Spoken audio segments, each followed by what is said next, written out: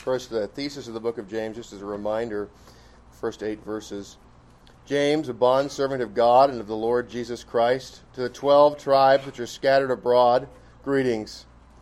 My brethren, count it all joy when you fall into various trials, knowing that the testing of your faith produces patience. But let patience have its perfect work, that you may be perfect and complete, lacking nothing. If any of you lacks wisdom, let him ask of God, who gives to all liberally and without reproach, and it will be given to him. But let him ask in faith, with no doubting. For he who doubts is like a wave of the sea, driven and tossed by the wind. But let not that man suppose that he will receive anything from the Lord. He is a double-minded man, unstable in all his ways. Now, jump forward. We'll look at verse 22 forward. This is the text to be preached out of. We'll be principally spending our time in the latter part of this section, but verses 21 to 27. Therefore lay aside all filthiness and overflow of wickedness, and receive with meekness the implanted word, which is able to save your souls. But be doers of the word, and not hearers only, deceiving yourselves. For if anyone is a hearer of the word and not a doer, he is like a man observing his natural face in a mirror. For he observes himself, goes away, and immediately forgets what kind of man he was. But he who looks into the perfect law of liberty and continues in it, and is not a forgetful hearer, but a doer of the work, this one will be blessed in what he does.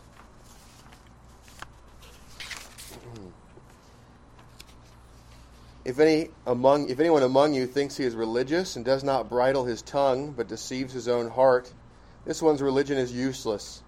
Pure and undefiled religion before God and the Father is this: to visit orphans and widows in their trouble, and to keep oneself unspotted from the world. You may be seated.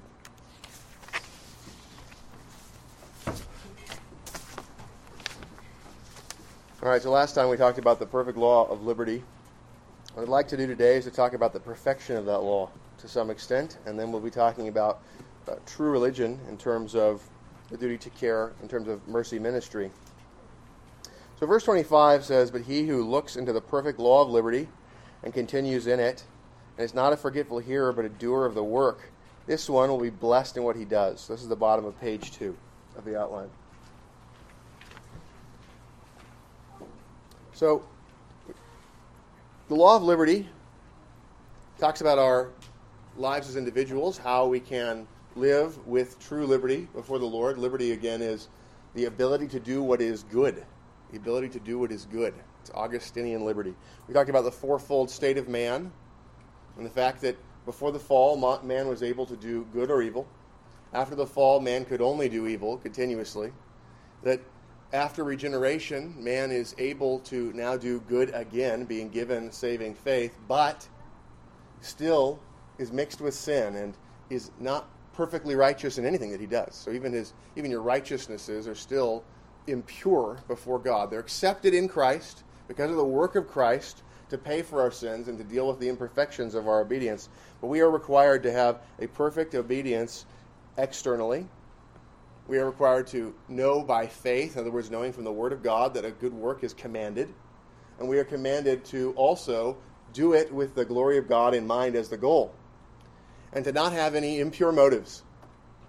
And so which of your works, when looked upon, can you find that you have without admixture of doubting, or without perfectly keeping the focus on God, without any admixture of other goal or lesser goal?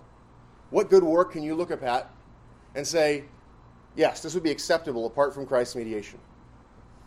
My heart obedience and external obedience were perfect.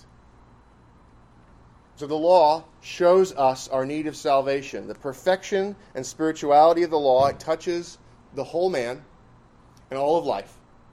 Shows us our need of salvation. And so at the same time, we talked about the 3 uses of the law. It's a mirror to show us our need of a Savior, our guilt, and God's holiness. It also is a chain that binds the outward wickedness of men. It restrains evil. And we see that emphasized, for example, in Genesis chapter 9, when God gave the sword to man for vengeance, for the restraining of evil. Before the flood, we see vengeance apart from the magistrate being unjustly given, and non-vengeance, people just doing violence for whatever reason, right? Violence filled the earth. And then we also have the law provides a lamp unto our feet. It shows us the way that we ought to go. It gives us the way of wisdom. And so, when we think about those three uses of the law, we need to remember that the law of God is over the individual, but it's also over the household, it's also over the church, and it's also over the state. And so we consider that liberty in every institution, whether as an individual or as a member of a house or church or state, that liberty is defined by God. And so we have the right always to do what is good. We never have the right to do what is evil. And you have the right to refuse obedience to any unlawful command. God alone is Lord of the conscience, and has left it free from the doctrines and commandments of men. Now, considering the liberty, we move on to focusing on the perfection. One of the things that we're told is that doers of the work will be blessed in what they do. One of the perfections of the law is the way in which it tells us the good life. It shows us the way we should go. It shows us what works are to be done. Think about this. Verse 25. But he who looks into the perfect law of liberty and continues in it, and is not a forgetful hearer, but a doer of the work. What work? What work? The works that are commanded in the perfect law of liberty. Do you want to do works that will give you blessing, that will bring blessing on the work itself, so that it's established and ongoing and useful, so that it's gold and silver and precious stones, as opposed to wood, hay, and straw? Then you apply the law of God, and you do works that are commanded by God. We cannot invent good works. Pilgrimages, rosaries, any invention of man is not a good work. It's a superstition. We need the law of God to show us what works are good. So it is a perfect law. It is sufficient for every good work. These are the works commanded in the law. So I want to go to page 3. I want to talk to you about what the larger catechism has to say about the law of God. It lays out for us principles to observe in understanding the law of God. And the Ten Commandments summarize the law of God. Right? The Lord Jesus Christ tells us that the great commandment is to love God with all of your being. And then the second great commandment is like unto it, to love your neighbor as yourself. And these two are a summary of all the commandments of God. And then we're told also in Romans 13, Paul shows us that the second table of the law, honor father and mother, do not murder, do not commit adultery, do not steal, do not bear false witness against your neighbor, and do not covet. He explains that these are how you love your neighbor. And so he shows us the breakdown, that the law of God is given to us in summary form for heads of doctrine, then in a more detailed but still summary form, and then from there we have all of the other commandments can be organized under these commandments. They are buckets, categories under which to organize the law, and it helps you to understand the law far more quickly. We are given heads of doctrine for the purpose of making it easier for us to learn. And just like with prayer, there is much in the Bible about prayer. But the Lord Jesus Christ gave us the Lord's Prayer as categories of lawful petitions. And you can organize all the petitions of the Bible by the Lord's Prayer. Right? We have in 1 Corinthians 15, verses 1 through 11, a summary of the gospel. There's explanation and more detail, but that right there is a summary of the gospel. So we have little sections of the Scripture that are designed to be heads of doctrine, to make it easier for us to understand the law and to organize our own thoughts. Now, Larger Catechism, question 99. What rules are to be observed for the right understanding of the Ten Commandments? For the right understanding of the Ten Commandments, these rules are to be observed. 1. That the law is perfect and binds everyone to full conformity in the whole man unto the righteousness thereof, and unto entire obedience forever, so as to require the utmost perfection of every duty, and to forbid the least degree of every sin. Right? It requires the perfection of every duty, and it forbids the least degree of sin. Now, that perfection, it covers the whole of life, the whole man. And so then, an implication of that is that it also touches the spirit or the mind, right? Go to point 2 there. That it is spiritual, and so reaches the understanding, will, affections, and all other powers of the soul, as well as words, works, and gestures. So it's not just your external words, right? The Lord holds us accountable for every idle word, every work that we do, all the gestures that we might give, the countenance that we bear, but also the internal operation of the mind. 3, that one and the same thing in diverse respects is required or forbidden in several commandments. So think about this. If you have a property dispute, you are required by the 9th commandment to give true testimony in that dispute. And you're required in the 8th commandment to not give false testimony for the purpose of trying to take somebody's property. Right? You see how those 2 commandments require the same duty. There's different ways in which the law touches on the same action. And in fact, if you meditate on it, you can find a way in which every sin violates every law. And that's what we see in the book of James. We're told that if you're a breaker of one part of the law, you're a breaker of the whole law. Right? Anytime you value something above God, you've broken the first commandment, to have no other gods before him. In his sight. Right? You have placed something as more valuable than God, and therefore that is now your God. So every sin involves having a false god. So we see, if we meditate on each of the commandments, we can find that. For that as where a duty is commanded, the contrary sin is forbidden. And where a duty is forbidden, the contrary duty is commanded. So, where a promise is annexed, the contrary threatening is included. And where a threatening is annexed, the contrary promise is included. I'm sure that was super easy to process in audio form. So I'm going to run through that just a little bit more. First, this is number 4. Where a duty is commanded, the contrary sin is forbidden. So let me give you an example. The commandment to not murder is the commandment to use lawful efforts to preserve life.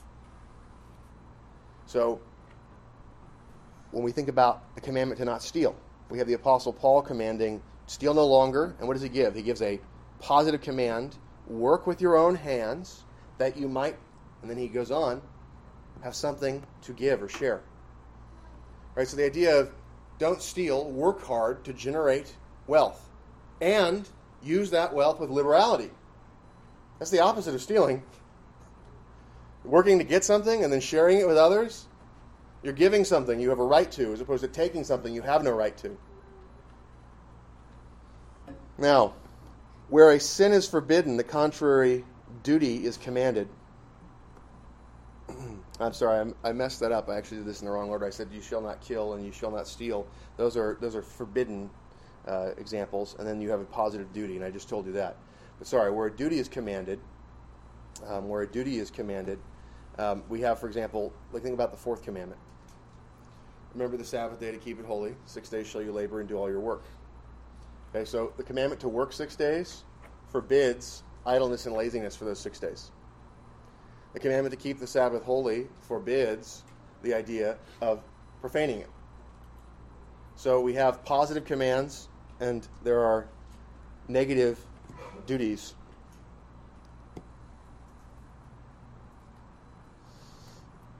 Now, so where a promise is annexed, the contrary threatening is included.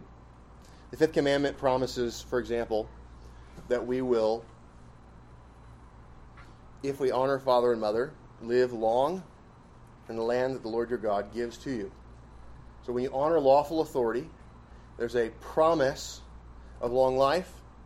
The contrary threat of the idea of shortened life, a curse, is attached to the breaking. Now, those blessings and curses are not always fulfilled providentially in the temporal space. The tendency is that way. That is the general providential arc. However, sometimes you will see a man who honors father and mother die in just war at a young age. It happens. Right? Something like that can occur. Some sort of vehicle accident. Things like that. Now, how is the promise then fulfilled? Well, it's fulfilled because Christ perfectly keeps the law, and in his perfect keeping of the law, he obtains for us eternal life. So all the blessings are ultimately, in a perfect way, given to us in Christ. But these are also things that show us the wisdom of how we ought to go and the tendencies of the actions. Where a threatening is annexed, the contrary promise is included. So, for example, where we're told to not take the Lord's name in vain because he won't hold them guiltless who take his name in vain. We also know that those who use his name usefully in a God-glorifying way have a promise that God won't forget it, and he's going to reward it.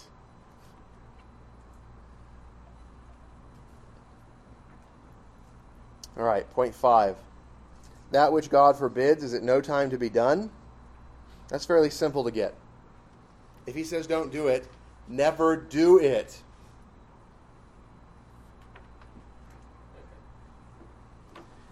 Now, what he commands is always our duty.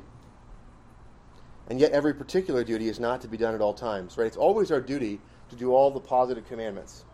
However, because we are finite creatures, we cannot do everything the law commands at every moment. So even the Lord Jesus Christ in his sinless perfection wasn't doing every positive command at every moment. He was doing one or a few positive commands at a time and doing them at the proper time, right? He was properly prioritizing.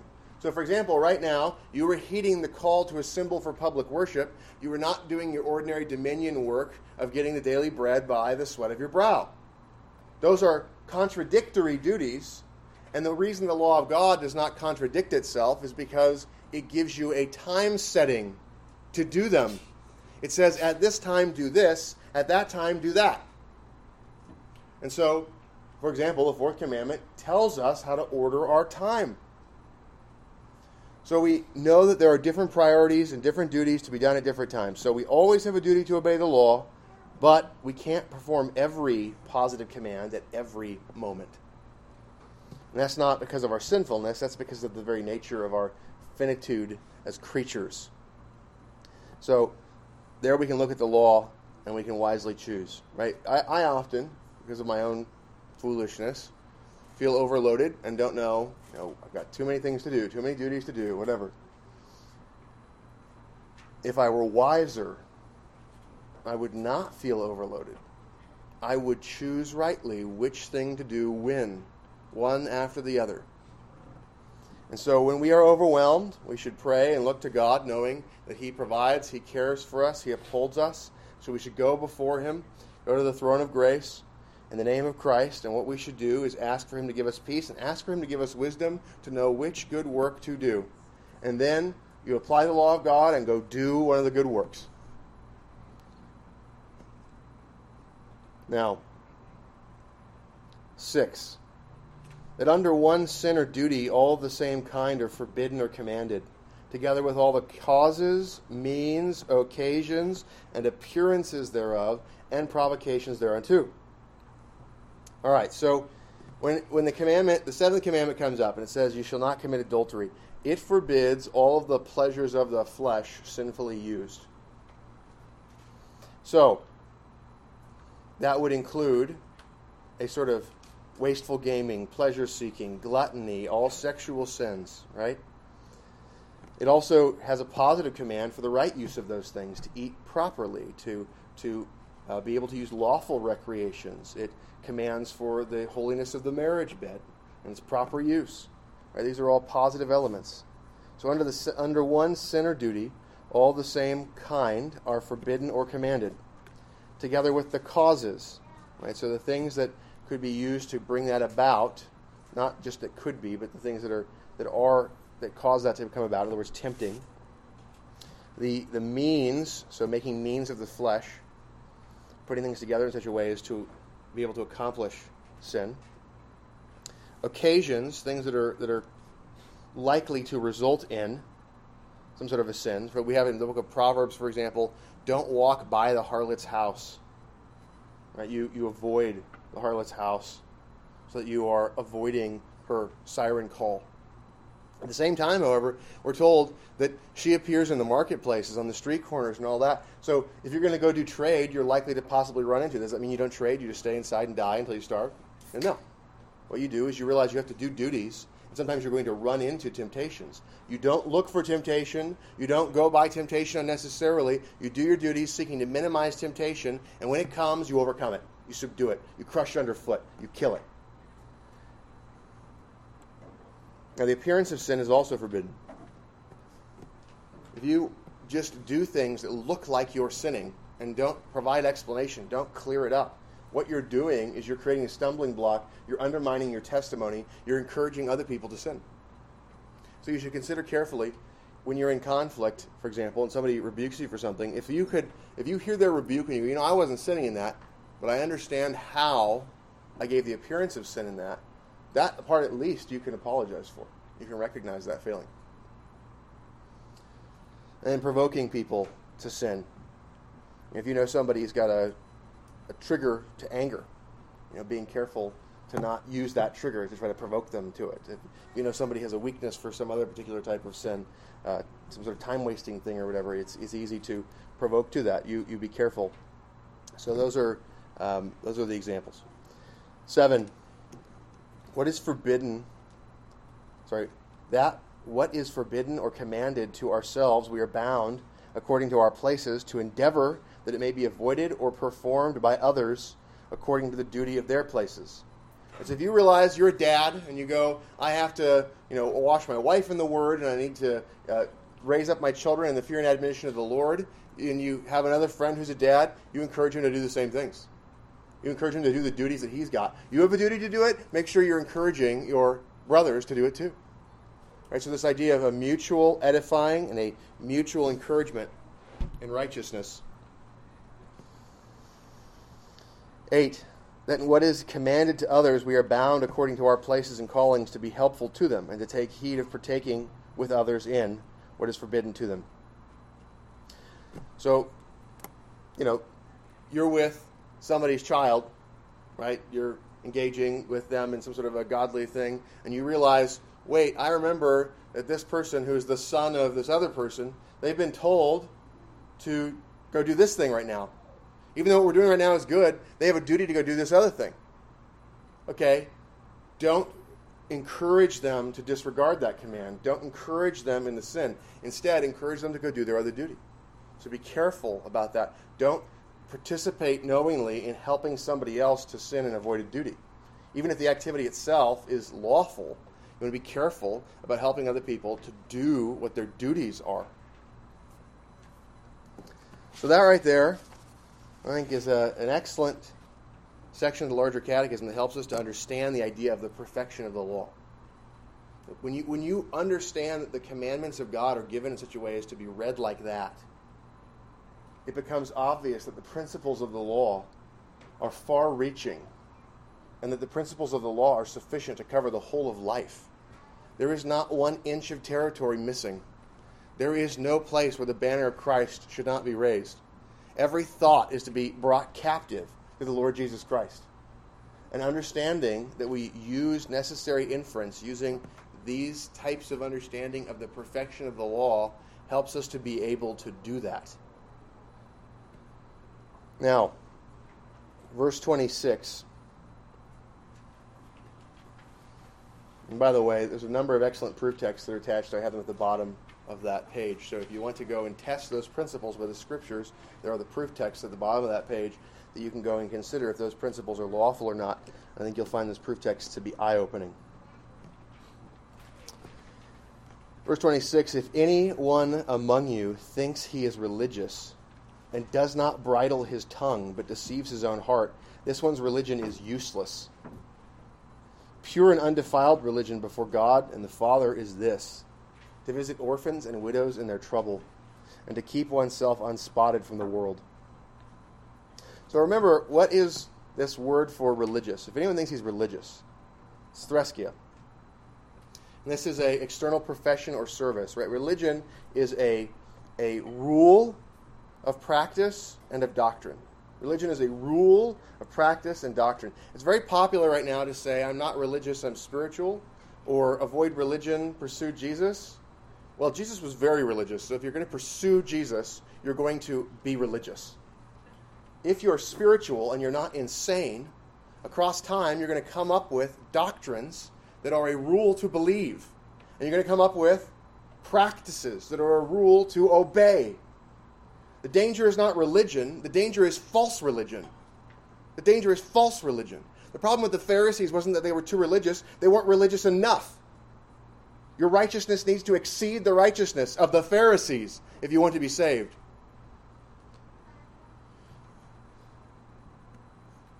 Religion is a rule of faith and practice. Our Bible, the Bible, is the rule of faith and practice. And it is totally acceptable, and in fact, our obligation to organize and systematize and write down in summary form what we understand the Scriptures to say and command.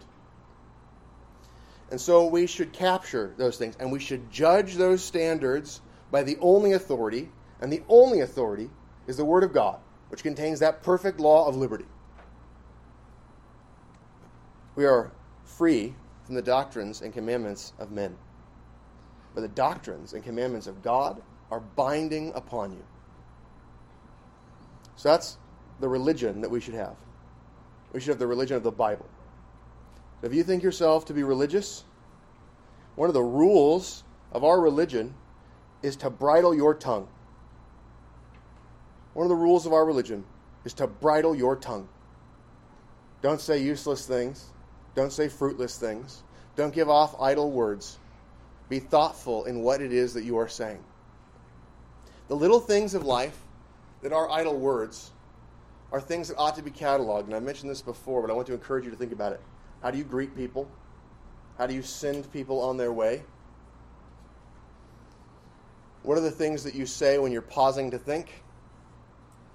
Do you say things like luckily or fortunately as opposed to providentially or thankfully? Or is it unluckily and unfortunately as opposed to regrettably or sadly? Right, what do these things mean? What are these words? Those are little things, but how about the big things? The big things of slander, false doctrine, not being careful to consider your approvals. When you say amen to a prayer, is that prayer a prayer you've examined to see if it is something you can actually say in faith? Does it follow the rules of prayer given to us in Scripture? So the idea of the bridling of the tongue, being careful what you say.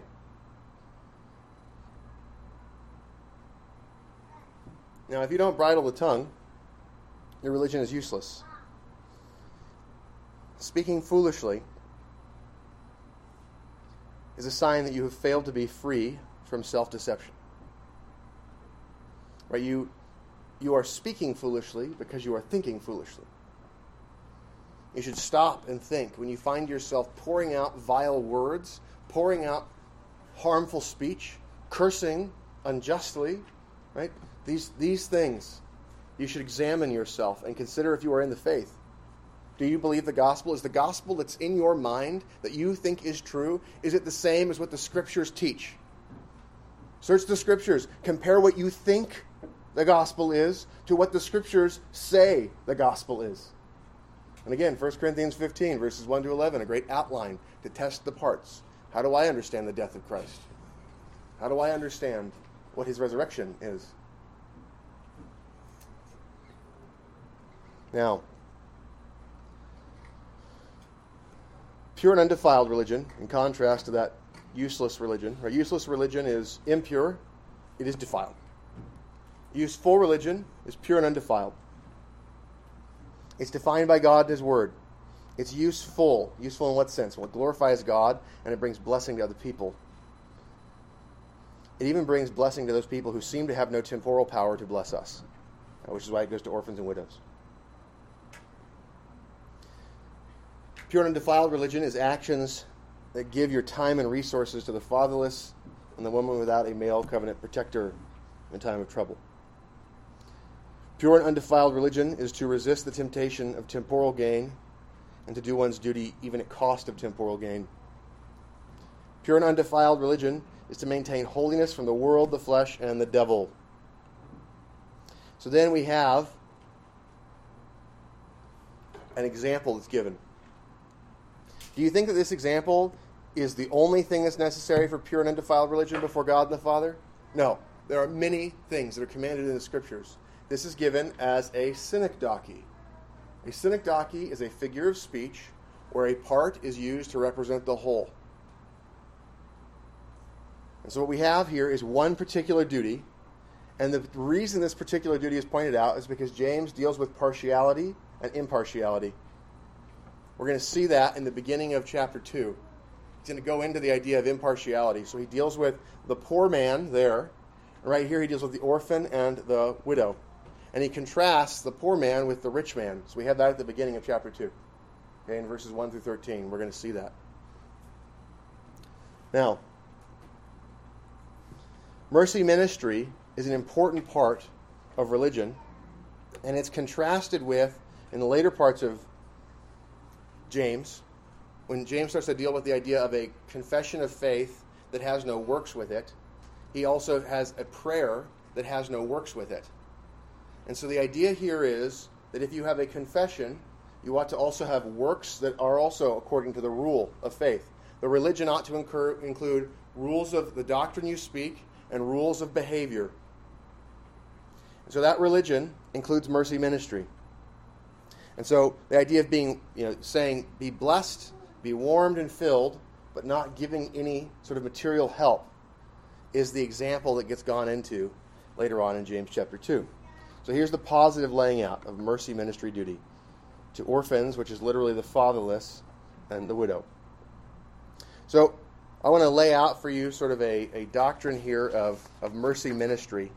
And what I want to do is I want to give you a couple of key things. So go to page 7. Page 7 is from the Westminster Confession of Faith. It's the chapter 26 of the Communion of the Saints. Again, there are lots of proof texts here that I would encourage you to spend time to study, to search the Scriptures to see if these things are so. Section 1.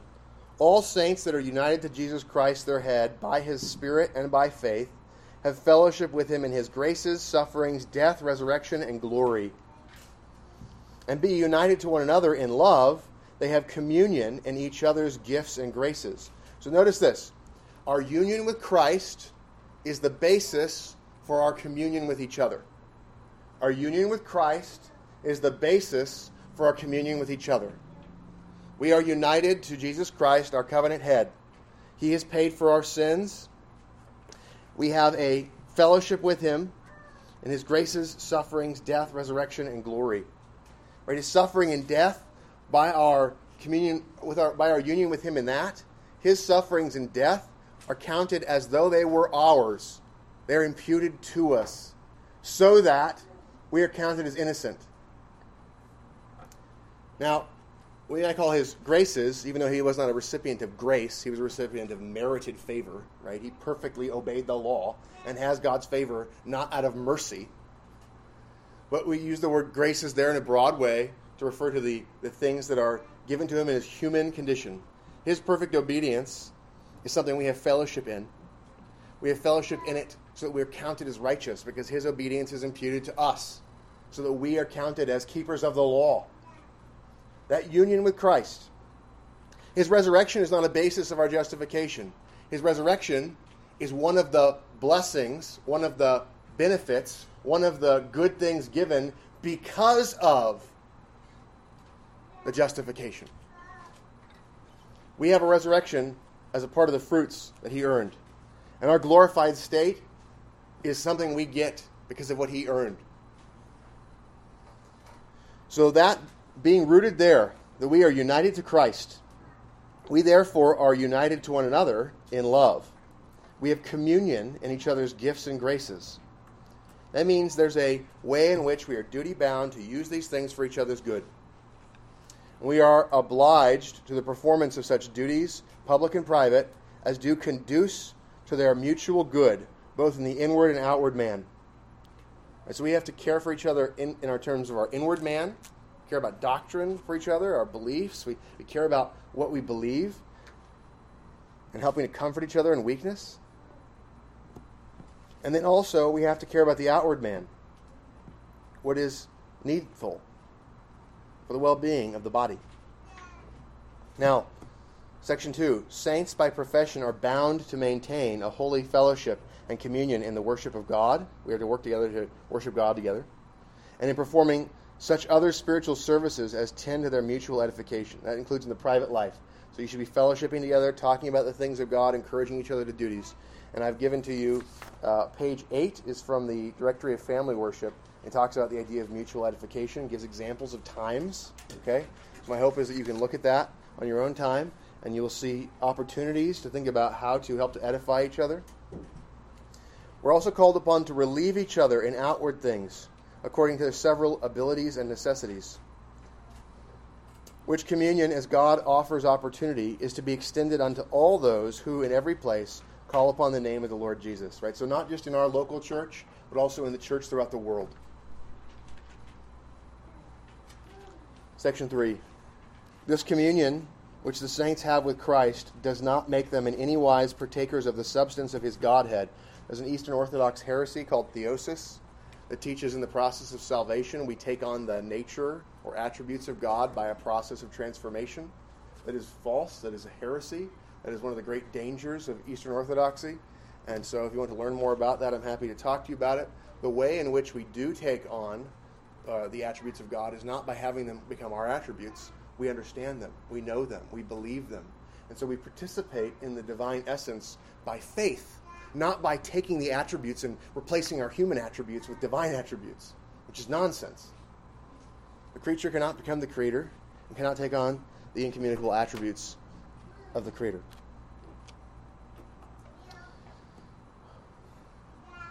It does not make them in any wise partakers of the substance of his Godhead, or to be equal with Christ in any respect. Right? We are not the eldest son. We are not the first fruits. We are to recognize Christ, even in his humanity, as having a higher office.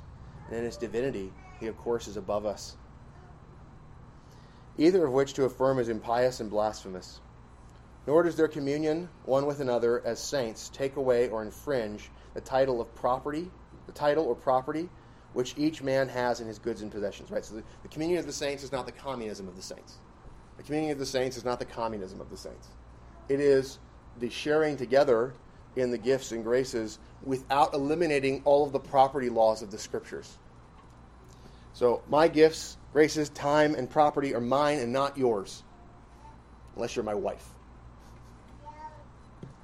But we do have duties to each other to share in these things. Now, jump back to page 4. The mercy ministry. Who are the people that should receive mercy ministry? Well, in a certain sense, in terms of private mercy ministry, we should all be merciful to each other. We should all forgive each other, and we should all be seeking to help each other and to extend out our strengths to help each other's weaknesses. But when we think about, for example, the public ministry of the church for mercy ministry, there are those who are able but temporarily troubled. Those could be in small burdens or large burdens. There are those who are unable to provide, but they are willing, and they're doing what they're able to mitigate burdens. And so they might receive some sort of ongoing help until they get to a place where they are able to provide. And those who are permanently unable to provide, but they do what they can to mitigate the burden. Okay, so there's those categories.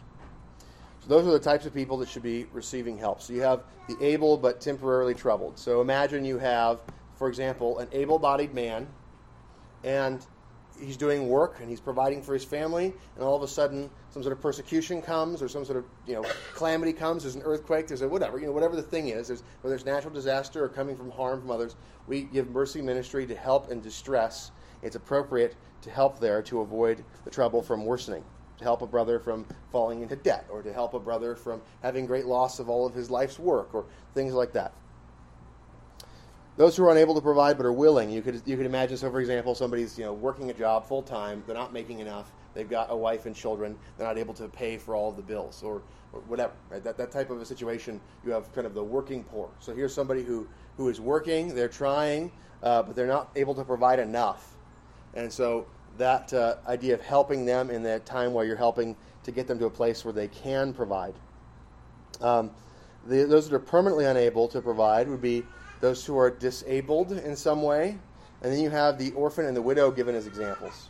And those are because of the fact that if the widow has children, the expectation is that she's supposed to educate and care for those children. And so rather than not providing any help and trying to just require her to, be left alone, there is this idea of helping to make sure that she can care for the children because they are more valuable than the property that's being given to help her. So what are the means of help? First of all, we're supposed to try to help ourselves. Right? We look to God to give us strength and to give us effectiveness in our work. So we should work and we should seek to save and invest. By having savings and investment, it makes it so that you can handle instabilities. Right? If every little trouble in life makes it so that you can't deal with it by your own resources, you need to be saving and you need to be investing. I would encourage all of you, if you don't have it already, to have 1 to 3 months of an emergency fund of cash just sitting in a checking account. That's available. It's not so much that you are in a place where that's going to be inflated away, but it is something where you are able to deal with the ups and downs of things and have something that's liquid to be able to support your duties. Investing, taking everything you can that's not for necessary duty and not some sort of requirement like the tithe or a situation where there's some liberality that you need to do, taking everything you can that's not being enjoyed for the blessing of God in a responsible way and putting it into being able to make more money. Right? The Proverbs 31 woman is told, we're said of her that she, by the profits of her own hands, she bought a vineyard. Right? She bought capital goods. What did she do? She took flax and wool and she puts it together. Like this idea there that men and women together work in the estate building process to help each other, to have resources to use for their household, and to be able to give an inheritance to their children and children's children, and to be able to be a help to other people, to have something to give, and to be able to deal with their own needs. The Proverbs 31 woman, she laughs at the winter because she has provided well for her home. She's not concerned about the things that would come. She has been able to prepare. So, she also trusts God. Secondly, the family is a backup. So when the individual is unable to provide, or when a household that has gone out, for example, if you're a father and you have a child who has a separate house, that father's house should be sort of a backup point to be able to go to for help. A brother's house should be able to be a backup point to be able to go to. The principle of giving a double inheritance, a double portion of the inheritance to the oldest son, is about that idea.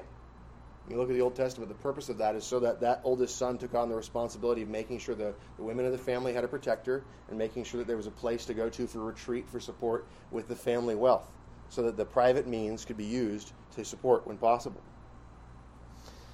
Private liberality, being able to give to each other with generosity. So, third, the church provides from tithes and from free will offerings. And there are types of giving. There's charity loans, which is a loan without interest. We are forbidden in the Scriptures from charging interest on charity loans.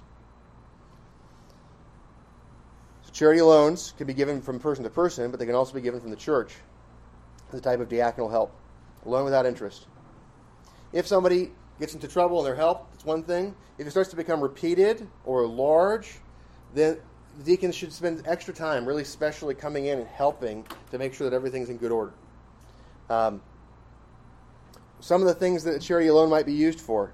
If a brother has essentially been sold into slavery, in our time that takes the form of taking on absurd debts, having some sort of large interest debts, things like that. You're in sort of a slavery position, helping to buy brothers out of slavery.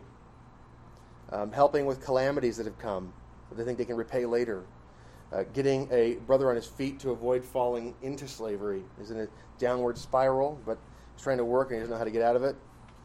So the other principle here is we don't want to tie somebody up into giving all of their extra resources into paying that down for longer than 6 years. The principle that a person shouldn't be enslaved for more than 6 years for debts or property crimes in the Old Covenant provides us with a principle of equity to help us to know the maximum amount of time of that burden that should be placed on somebody.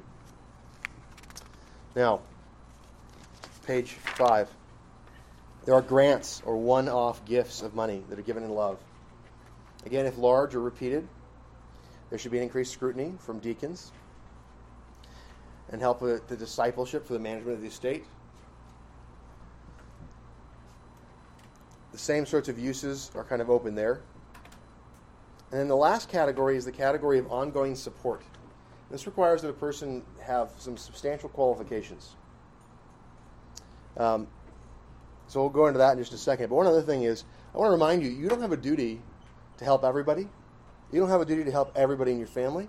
And you don't have a duty to help everybody who is in the church. Here's what I mean by that.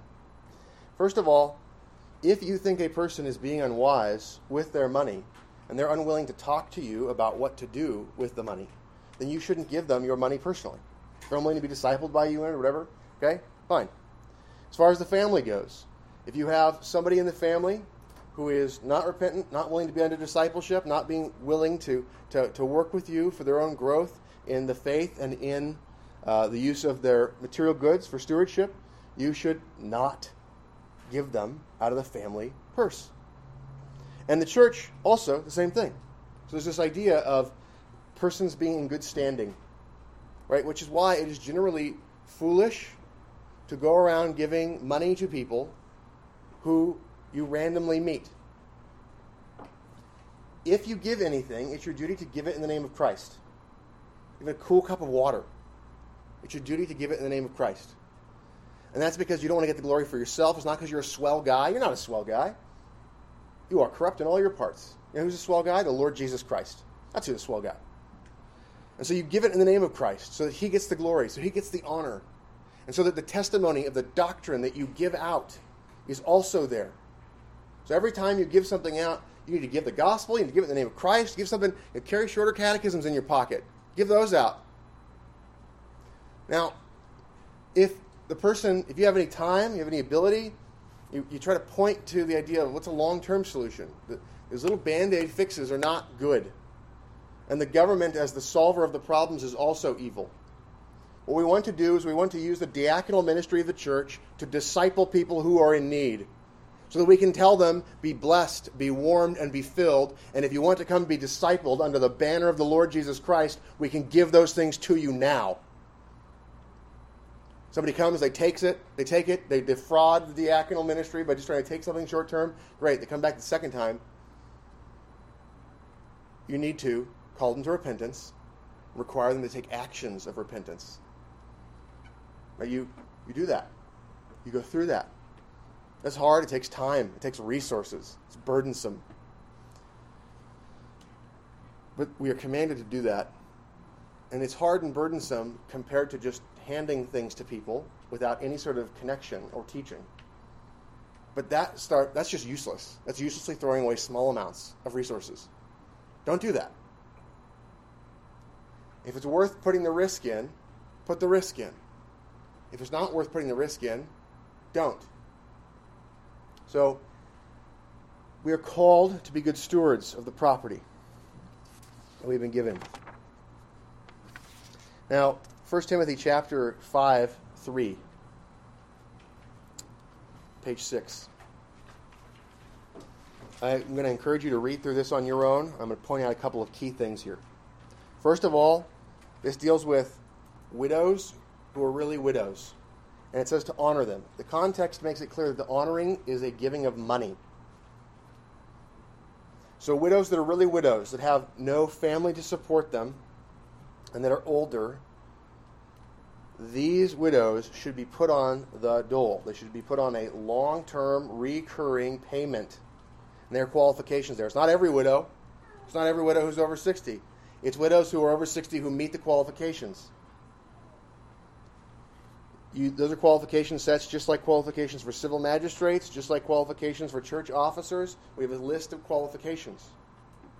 Those qualifications need to be met. The Bible is hard. It's hard on bad stewardship. It's hard on people who do not meet qualifications. And that's because it's part of the law. The law is hard. In fact, it's so demanding that it requires perfection in all of your parts. is the perfect law of liberty.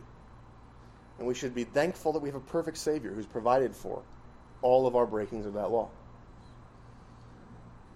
At the same time, there's a mercy ministry here. And this doesn't require a woman to be perfect in order to get this ongoing support. It doesn't require a disabled man to be perfect to get ongoing support. It doesn't require the children who need support to be perfect in order to get the support. But for a woman who's going to be in a prolonged way on this, it sets that out. Now, verse 11 talks about younger widows. And you know the way that younger widows and orphans should be generally dealt with is by encouraging marriage to godly men.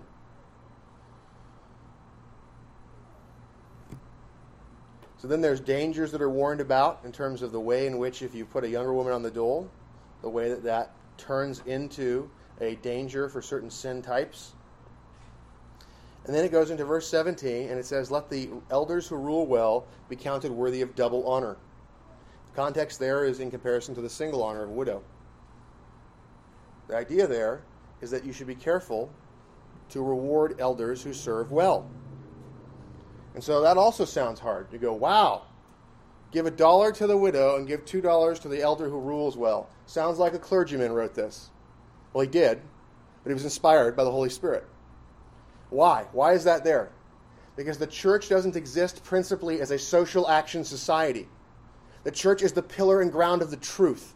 The Word of God is to be preached in the church. The worship of God is to be upheld in the church. And government and discipline of the wicked out of the church is to be upheld by the church. The church exists for doctrine, worship, and government. And mercy ministry is a backstop to prevent the destruction of the saints and to make sure that they do not perish in the earth. It's not the principal purpose. If your concern is that the church doesn't do enough social action, that's your fault. Guess who's supposed to be liberal and generous? The individual. What's the church supposed to do? The church is supposed to teach doctrine, worship, and have government to maintain order and discipline in the church. That's the principal action. Which is why we're told that households are supposed to make sure to care for their own. Now, at the same time, if we turn away from those who are in need, we have sinned horrifically. We are covenanted and bound. It is our duty to provide in need for our brothers. And we need to look for lawful opportunities to do that and to not shame, to not make feel bad, to not in any way make somebody who is doing their lawful duties but has calamity come upon them feel as though there is something wrong about receiving help. It is to be an honor. It is an honor for us. It's an honor for them. And what it is a working together in the communion of the saints to the glory of God. Both things are important to be balanced. That not be ashamed to receive help, and that we not be careful to just throw out money and make it so that we can't properly order the church for doctrine, worship, and government. These are the things that we have to deal with. The proper purpose of the church and mercy ministry in its proper place. And so, if we have the ability to perform the basic duties of doctrine, worship, government, we can support officers, then what we need to do is we also need to be careful that we are providing in mercy ministry where there is opportunity.